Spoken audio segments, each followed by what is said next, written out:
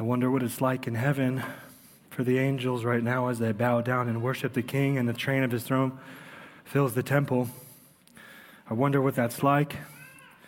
I wonder what it would be like for us to approach this text knowing that we have been brought to the same place that the angels have been brought this morning by faith through Christ. That's where we are. We've been brought to the throne room of God through Jesus Christ. This morning we're going to open up his word and seek to find the resurrected King. I'll invite you to pray with me and ask him to join us and send his Spirit in a good way.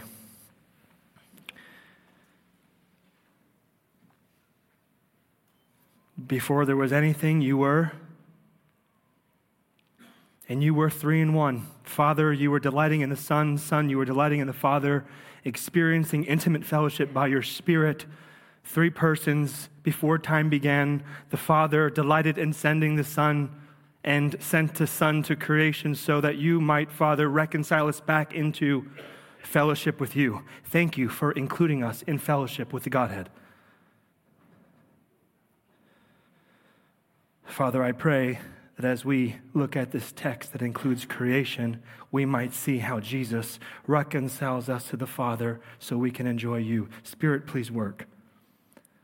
We love you, and we look to you, and we pray in your name. Amen.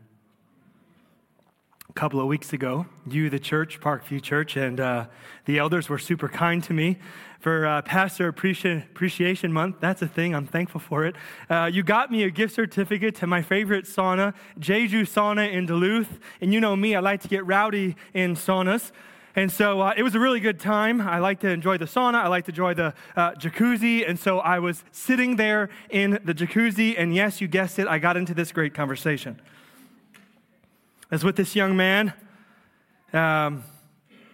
he was wearing a silver chain around his neck, and from the chain it had a cross hanging from it. I didn't want to ruin his zen because he was really looked like he was resting, but I couldn't help myself, and so I bent over and asked him the question. I said, "Hey, man, I just want to know: is that cross around your neck for style, or is it for faith?" And he said, "Well, style, really, but kind of my faith." And I asked him, I said, "Hey, what do you mean by that?" And he said, "Well, I guess you could say I'm a Christian." And I said, "Wow, that's really interesting. Can you tell me what that means to you?" And he said, "Well, I was born into a Christian family. My mom and dad believe, and we end up going to church our whole entire life. But I haven't been to church in a while." And I said, "Oh, okay. Has there been a time or season in your life where you feel like you actually made your faith your own? Like, was there a time or season in your life where it became real and you owned it? Instead of it being a religious marker for you or the family, have you ever took it seriously enough where you laid down your entire life for the sake of how all-consuming it is?" And he paused for a second. I really appreciated it. He thought about it, and then he said, "You know what? No. I never owned my faith for myself." And I said, "Okay, can I ask you, what's keeping you from doing that? What would it take for you to surrender your life to God and live for him?" And he said, "To be honest, I'd probably have to hit rock bottom." And that struck me because what he was really saying to me was that in order for him to give up his life and surrender to God, that he would have to be brought to a place of desperation.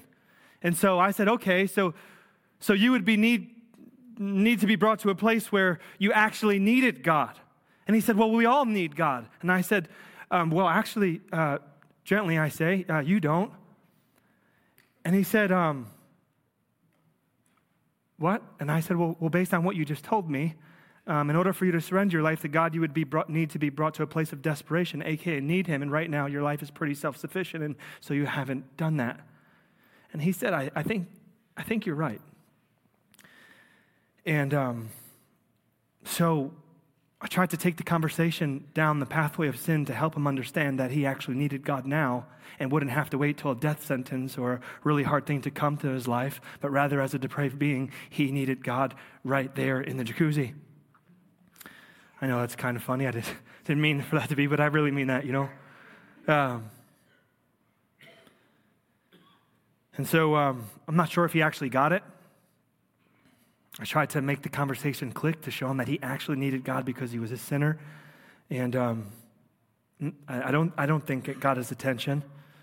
But so the conversation was closed, and I said, hey, man, I just want to let you know God loves you just as you are. He wants to forgive you just as you are. You need not do anything. I pray that God would not allow catastrophe to come to your life or a death sentence for you to surrender your life to him. He loves you. And he said, thanks so much, and please pray for me. And I said, okay, and the conversation was over. This morning, I'd like to talk to you about the reality of death, and some of you might think to yourself, wow, that seems like a really big jump from that conversation to this, but here's why I do that. Because death is actually the ultimate rock bottom, and the reality is that it's coming for everybody. Some might die today, some might die in a year, 10 years, 20, 50, 60, but death is the worst consequence and ultimate dilemma of a fallen life. So what I want to do for us this morning is not just talk about death, which indeed we will, but also what I want to do is attempt to show us what I was seeking to show this young man, which is the fact that we should not have to wait to hit rock bottom or be given a death sentence to be able to recognize our need for God. Death certainly helps with this. It reminds us that we aren't invisible, that we all indeed will stand one day before the Creator. But now, even before we face him, as we face the condition of this world and our own hearts, we come to the realization that we need God because of our sin. And I say that this is a message of grace because the Bible gives a gracious warning that God is a holy God, that in front of him, he can have no sin, and he judges it. And so it's a grace warning that there is a judge. The fallen condition factor of our lives and this world is that there is so. But I can't stop here this morning, because if I stopped here this morning, that would be no good news at all. I'm going to move us further, hopefully by God's grace, to show us how God, even in our fallen condition, longs to extend to us mercy. How God does not delight in showing judgment, but rather delights in extending mercy. How he's eager to forgive. How he longs to forgive. How he pursues sinners. How he longs to give Jesus Christ. In fact, this is the reason why God sent his Son, to save a rebel heart and to reconcile a broken and rebellious world. And so this morning, I want to show you that even as we face the reality of sin and death, which is all coming for us, that the Christian who places their faith in the risen Savior does not have to face death with fear, hesitancy, or doubt, but can stand before God's throne with confidence because of the love which he has given to his creation through his crucified and resurrected Son. If you have a Bible or cell phone, please feel free to turn that on or open. We're going to be in the book of Exodus. The book of Exodus is the second book of the Bible. We're going to be in chapters 11 and 12 this morning.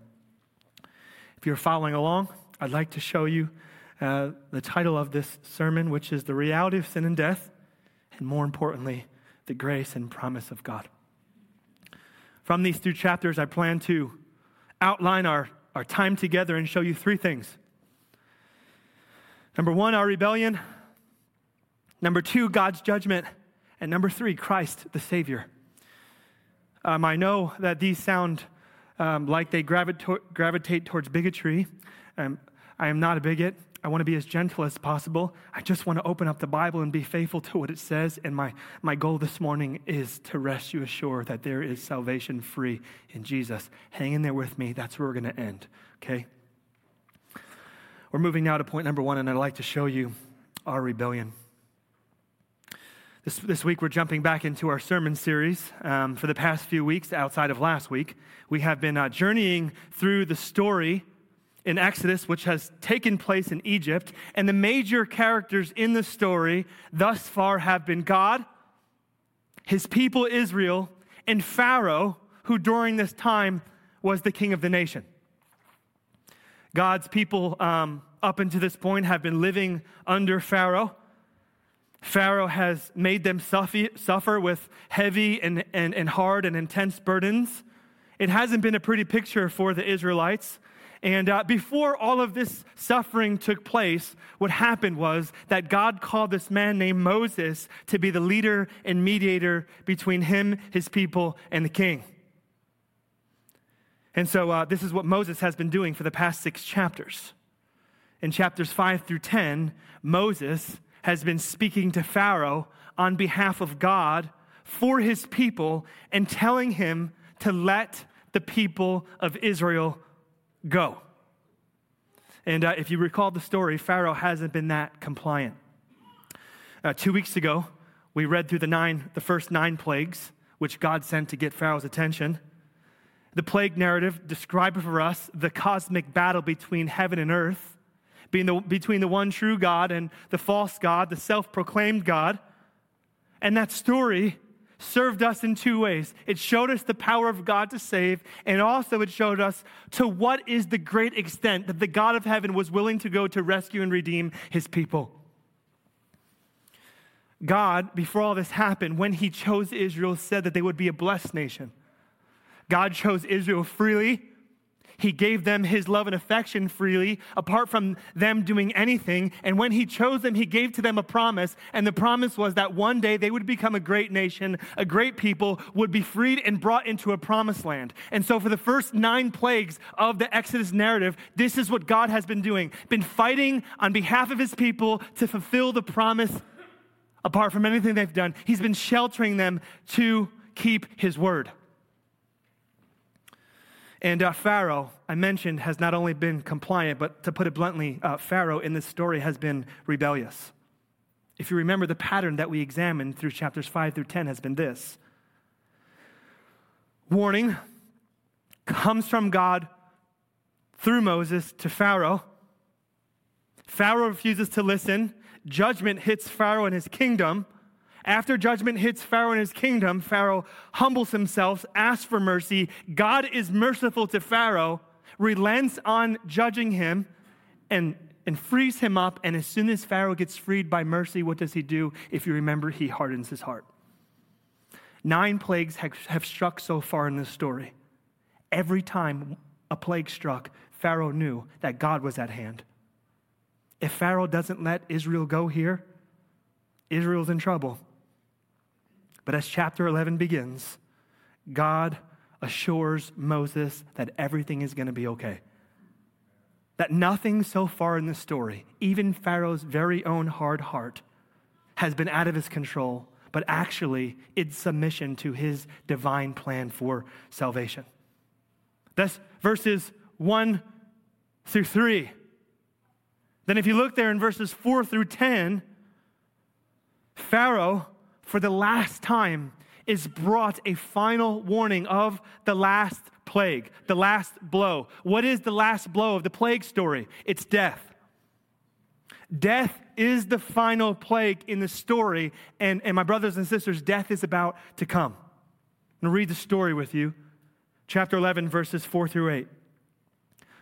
So Moses said to Pharaoh this, "Thus says the Lord, about midnight, I'm going to go out in the midst of Egypt, and every firstborn in the land of Israel shall die. From the firstborn of Pharaoh who sits on his throne, even to the firstborn of the slave girl who is behind the handmill, and all the firstborn of the cattle. There shall be a great cry throughout all the land of Egypt, such as there has never been, nor will ever be again." In other words, God is saying to Pharaoh, I just am trying to get your attention.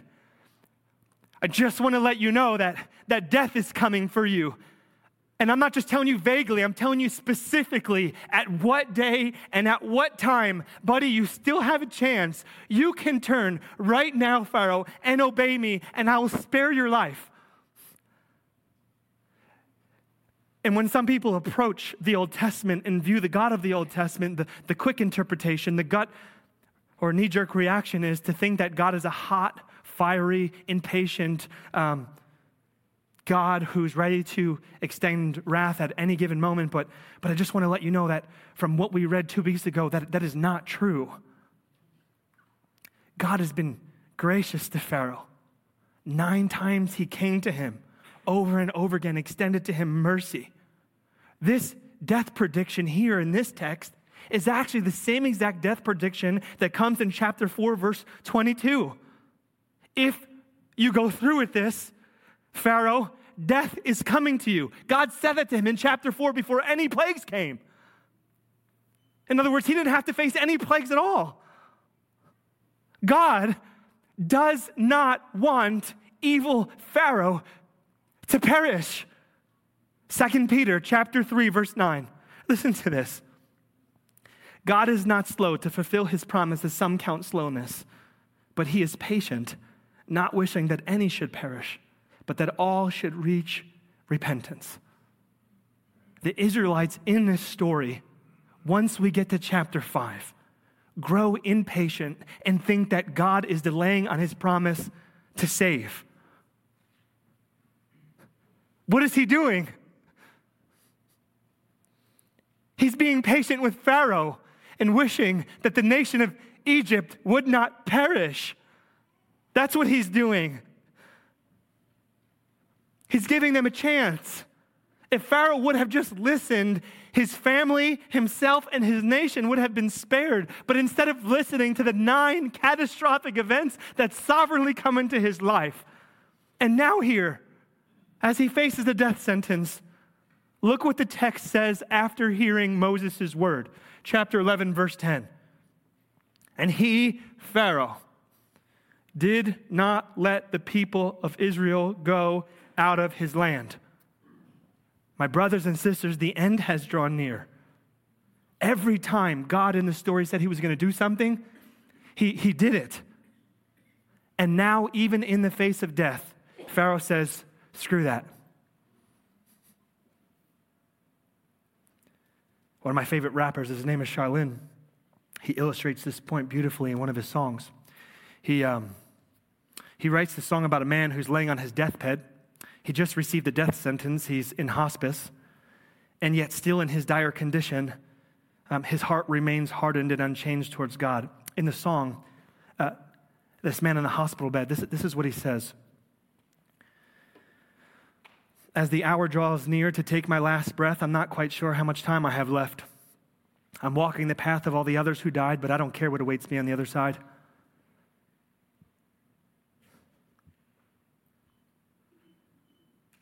I'm in a hospital bed, blood clots in my head, body chock full of meds, and I gotta be fed through a tube. I'm comatose. Wet food, aromas gross. Pursued lewd moods as a refuge overdose. I'm found in this predicament, surrounded by significant others, my mother, the room's crowded, and I'm listening. I hear a person's voice that I don't recognize praying for me. It must be a reverend and his lies. Nurse checking my eyes, she's not getting any replies. If she knew I heard everything, she'd be surprised. My family's upsetting me with their cries. What are they crying for? If I could speak, I would ask the reverend, what is he lying for?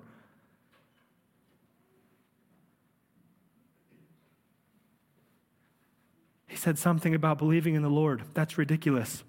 We all know that Jesus was a fraud.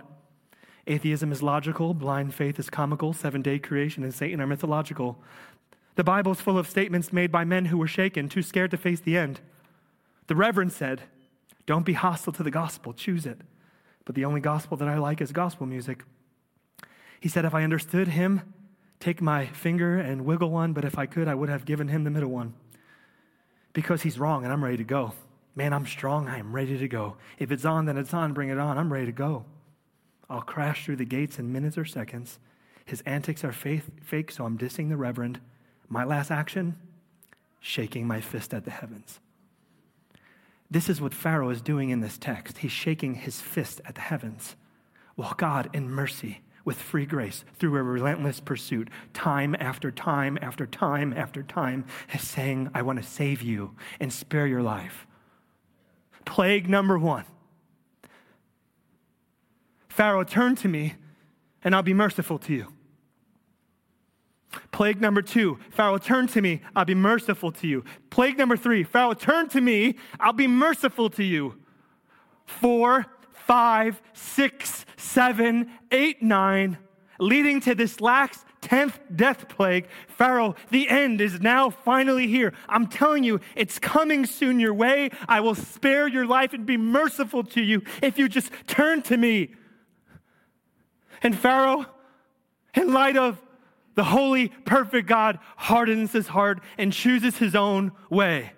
He is the captain of his own ship and the master of his own soul. And if you look there in verse 10, what the text says is that the Lord hardened his heart. What does that mean? Well, the Bible makes it abundantly clear that if we continuously or relentlessly make way with our sin, rejecting God, that there will come a time where he will hand us over to the way that we actually truly long to go anyway. In Romans chapter 1, Paul writes about the wrath of God through abandonment, where he talks about people who are aware of the truth, but suppress the truth, so to live for themselves and continue on suppressing the truth, or the truth continues to come towards them so that they can be the captain of their own ship and master of their own souls. And part of God's judgment is to hand them over to their desires.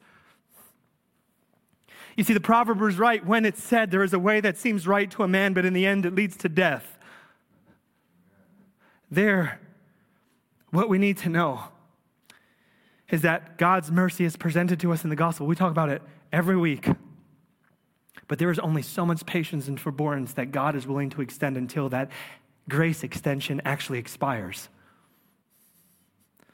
One day, the grace offer will be no more. The Bible says we're living in the last days. It also says that Jesus is God's last word of grace and warning. That's the point of the parable that Jesus says and speaks on and teaches through Matthew chapter 21. Do you remember it? He gives the parable of the tenants who are in the master's house. And the master sends his servants, his messengers representing the prophets, over and over again to the tenants, saying the master's returning, get ready. And they reject every single servant and prophet until the master finally sends his son. And what did the tenants do to the messenger's son? They killed him. Who's the master? God the Father. Who's the Son? Jesus Christ. Jesus came to the world to give warning. And the Jews of the time rejected him and said, he is no Savior at all. Crucify him. That's who Jesus was talking to in that parable. Those who had religious hearts and thought they didn't need God and thought they could make it on their own, they rejected Jesus. And what did Jesus say? Have you never read the scriptures? The stone that the builders rejected has become the cornerstone. And the one who falls on this stone will be broken into pieces. And when it falls on anyone, it will crush him. And yet, every week, we come to hear this message of grace, and still, and I can't even beg, I dare not even elevate my voice. I'm just going to let the Spirit speak. And still, some of you keep your hard heart towards God.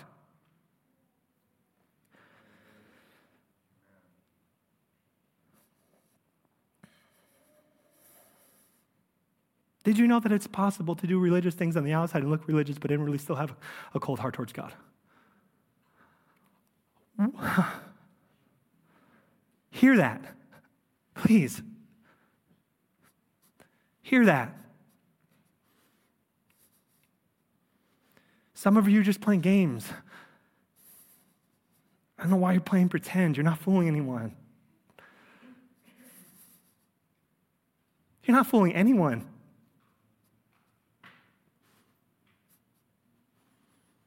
Today is the day of salvation. God wants to be merciful to you. Will you soften your heart? He wants to forgive you, love you, call you. Him who has ears, let him hear. How do we know if we have a hard heart against God? The answer, if we think that we can live life on our own. Further, if we want to live life on our own. Further, if we long for ourselves and our own lives more than God.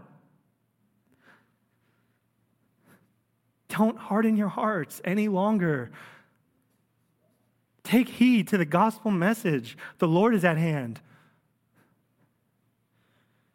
And what we need to know from this passage is that Christians are not exempt from this fallen condition fact of a hardened heart. How does a Christian fall into the temptation of having a hardened heart? through unconfessed sin.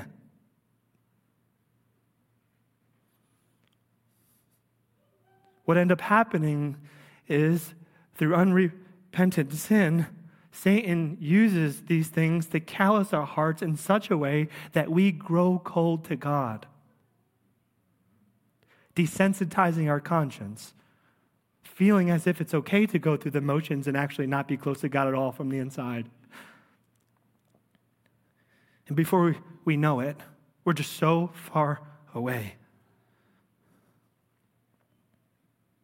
God is drawing close, and he just wants to be merciful. So what's the antidote for a hardened heart? For you, in the realest way that you can, get before God, humble yourself, and say, Lord, search my heart. I want to be known. And if there's any way inside of me that has been hardened towards holiness or being affectionate in response to your love, remove that from me.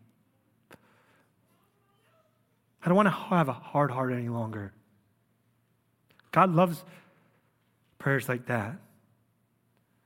That father who had the sick son in Mark chapter 9 confessed his doubt to Jesus. And did Jesus condemn him? No. He did the miracle and healed his son to prove his love.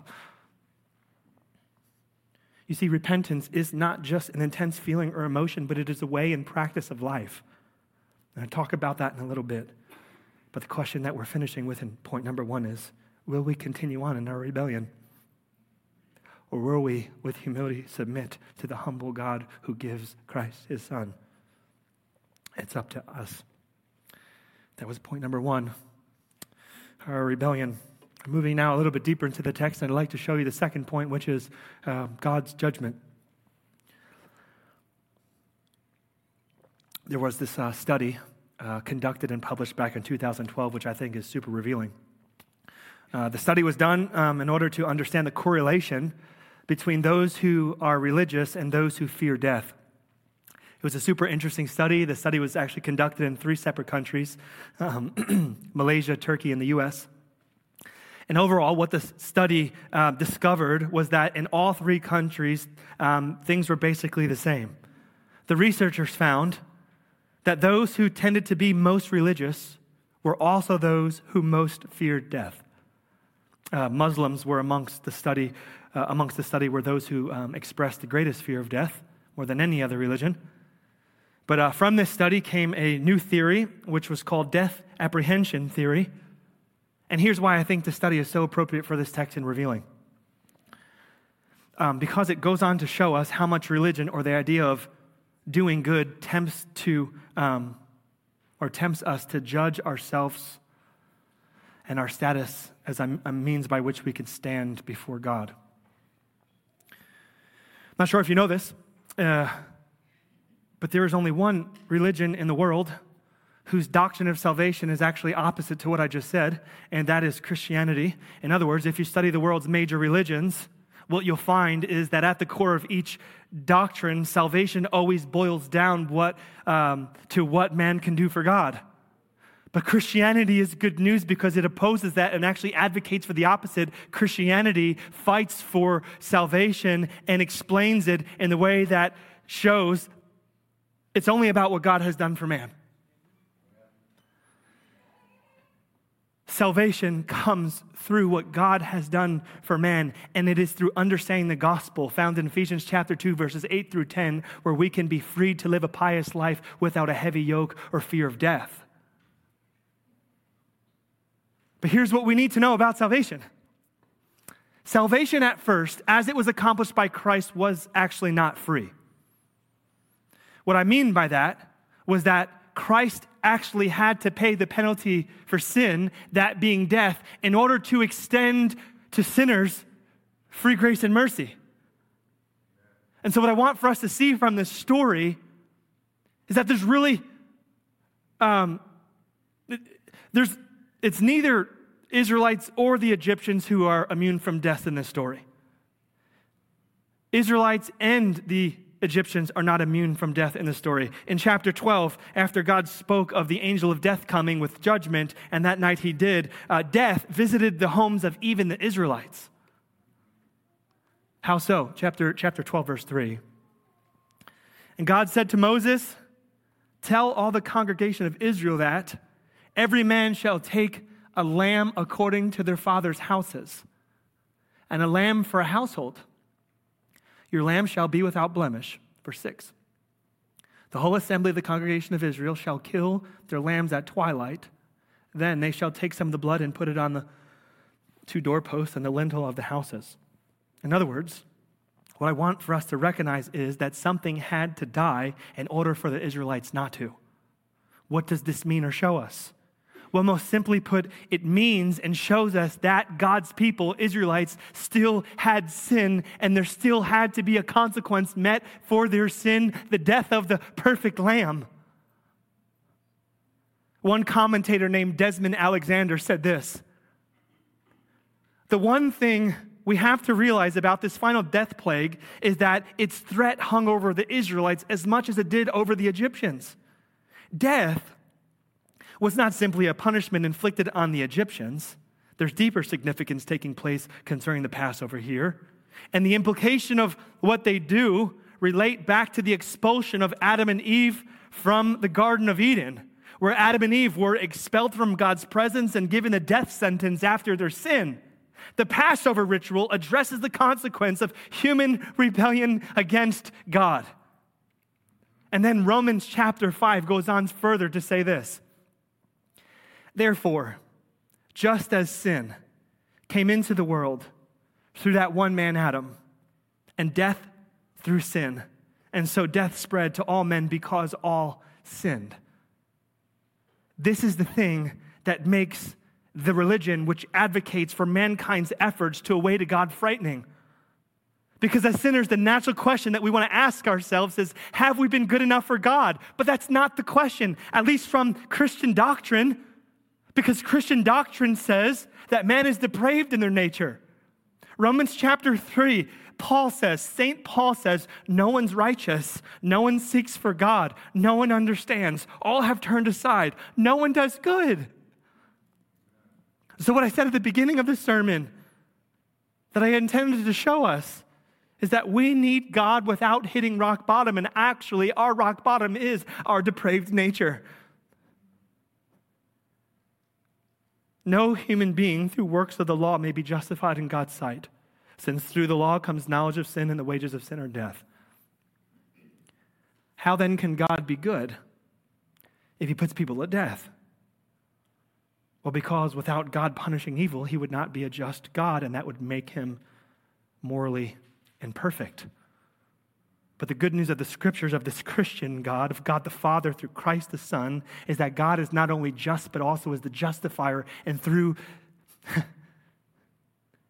the atoning sacrifice of Christ extends free mercy. You see, the difference between a Christian and a non-Christian is not that one sins and the other doesn't. The difference is that one knows they sin and they hate it, and the other person is complacent with it. Simply put, a real authentic Christian feels the weight of their sin and cries out to God for him to save them. And the other person thinks they got it. Let me just remind you, dear Christian who's struggling, if you feel the weight of your sin struggle, praise God, that is fruit of the Spirit inside of you.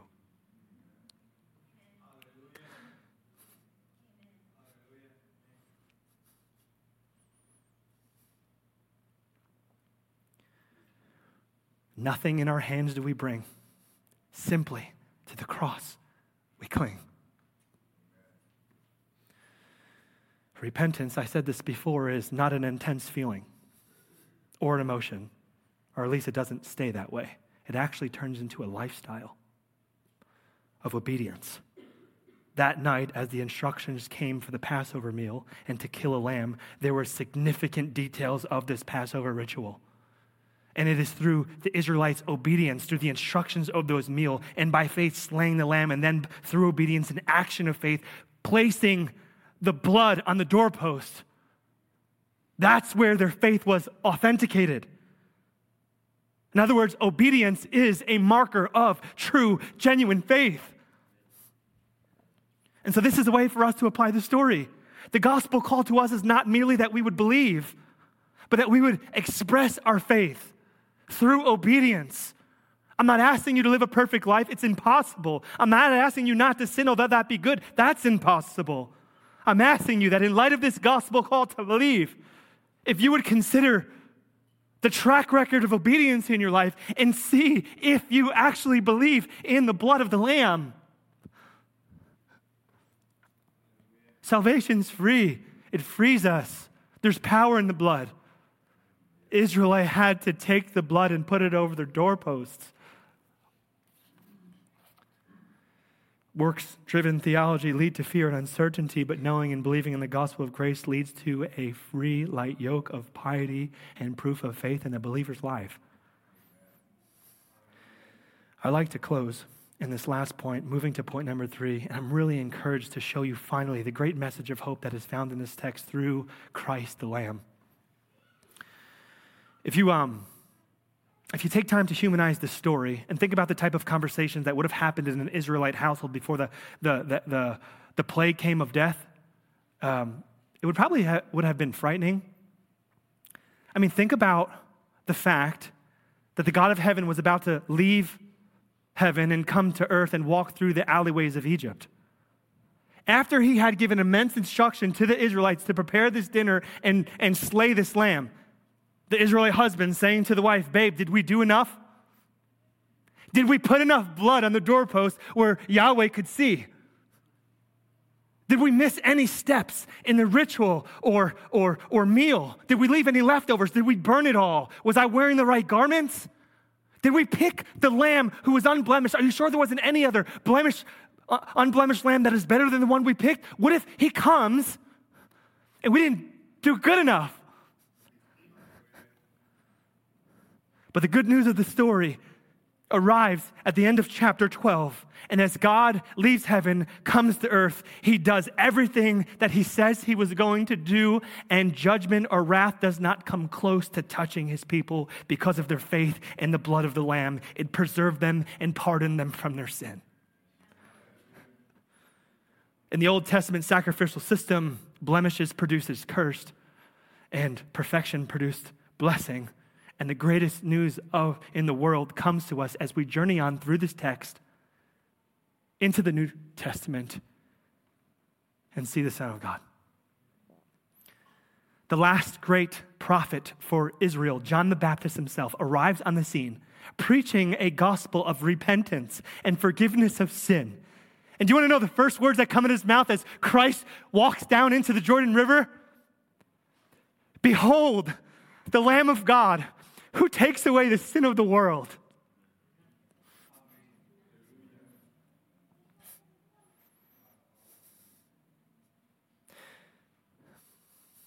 First Corinthians chapter 5, Paul says, "For Christ, our Passover lamb, has been sacrificed."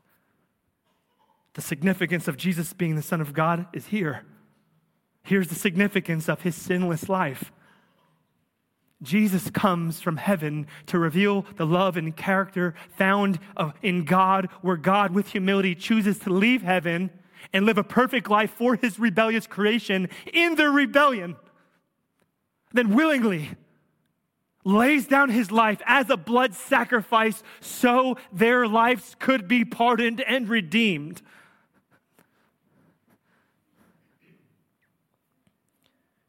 Christ is how we're reconciled to God. By his blood, we have been washed clean, whiter than snow. I'd like to read to you the greatest gospel, I think, of this entire sermon. It's a big portion of text, but please receive it by faith. Romans chapter 5. "Therefore, just as sin came into the world through one man, Adam, and death through sin, and so death spread to all men because all sinned. Death reigned from Adam to Moses, even over those whose sinning was not like the transgression of Adam, who was a type of the one to come. But the free gift is not like the trespass. For if many died through the one man's trespass, much more have the grace of God and the free gift of grace of that one man, Jesus Christ, abounded for many. For the judgment of following one trespass brought condemnation. But the free gift following the many trespasses brought justification. For if, because of one man's trespass, death reigned through that one man, much more will those who receive the abundance of grace and the free gift of righteousness reign in life through that one man, Jesus Christ, the Lamb slain. Therefore, as one trespass led to condemnation for all men, so one act of righteousness leads to justification and life for all men. For as by one man's disobedience the many were made sinners, so by the one man's obedience the many will be made righteous. The law came to increase the trespass, but where sin increased, grace abounded all the more, so that as sin reigned in death, grace also might reign through righteousness leading to eternal life through Jesus Christ our Lord. Those who believe in Christ have been, by the Spirit, been united to the Lamb who was slain. God the Father was pleased to crush his Son so as to reconcile us to himself. He delights in showing mercy. Jesus' blood is how we've been made holy and consecrated. Jesus' blood, by his blood, we have been brought near. We no longer have to judge ourselves to see if we've been performing or good enough for God. For God, our Savior, has become our salvation and has performed for us. This produces the greatest confidence. This produces the greatest hope. Our God did not just die, but he rose from the dead, stamping on its head. And I like to say that the greatest gift from this passage is not just freedom from slavery or a passing over death, but God himself. This is why God saved Israel.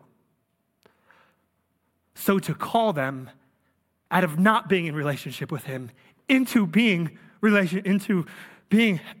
having relationship with him so they would enjoy him as the great treasure of salvation, because our God is salvation. And so I'm just asking you, if you want God, if you don't, I pray that God would change your heart. If you do, all you need by faith is to believe in the Lamb who was slain, and God will deal with you graciously. I'll close with this. For the past month, I've had probably 3 or 4 families who've experienced death in my life. And all of those families have dealt with death differently. Some of those families were Christian and some of them were non-Christian. I got to talk to a few of them. All of them deal with it somewhat of the same in that they all cried and felt the pain. That's always true of death. Mourning and crying is always appropriate. But last week after the service, I had a conversation with a woman outside in the parking lot. And although she had tears in her eyes, she also had a small smile. And that smile was a glimmer of hope because of the Savior who she believed in, who conquered death. You see, Christians do not mourn like the rest of the world.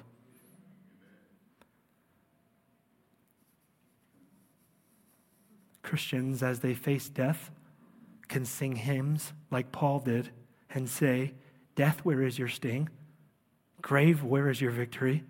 The sting of death is sin, and the power of sin is the law, but thanks be to God who gives us victory through our Lord Jesus Christ." My brothers and sisters, I pray that through the blood of the Lamb, you would experience victory. Amen? Let's pray. Father, thank you. Thank you for your humility. We're not perfect, but you are, and you gave us your perfection freely, and we embrace it. Thank you for the inward fight. Thank you that even as we fight sin, we don't have to focus on ourselves, for there is one who defeats sin. All we got to do is rest in him. And so invite us this morning by grace to rest. We are your people. Please, I ask you just to slow down in your coming, just so you can be merciful and save more people and gather them to yourself so Christ can be greater worshiped. But if you cannot wait, Lord, it would be a great pleasure for you to return and take us home to glory. So take us home, Lord, and thank you for your church. Bless us, we pray in your name. Amen. Amen.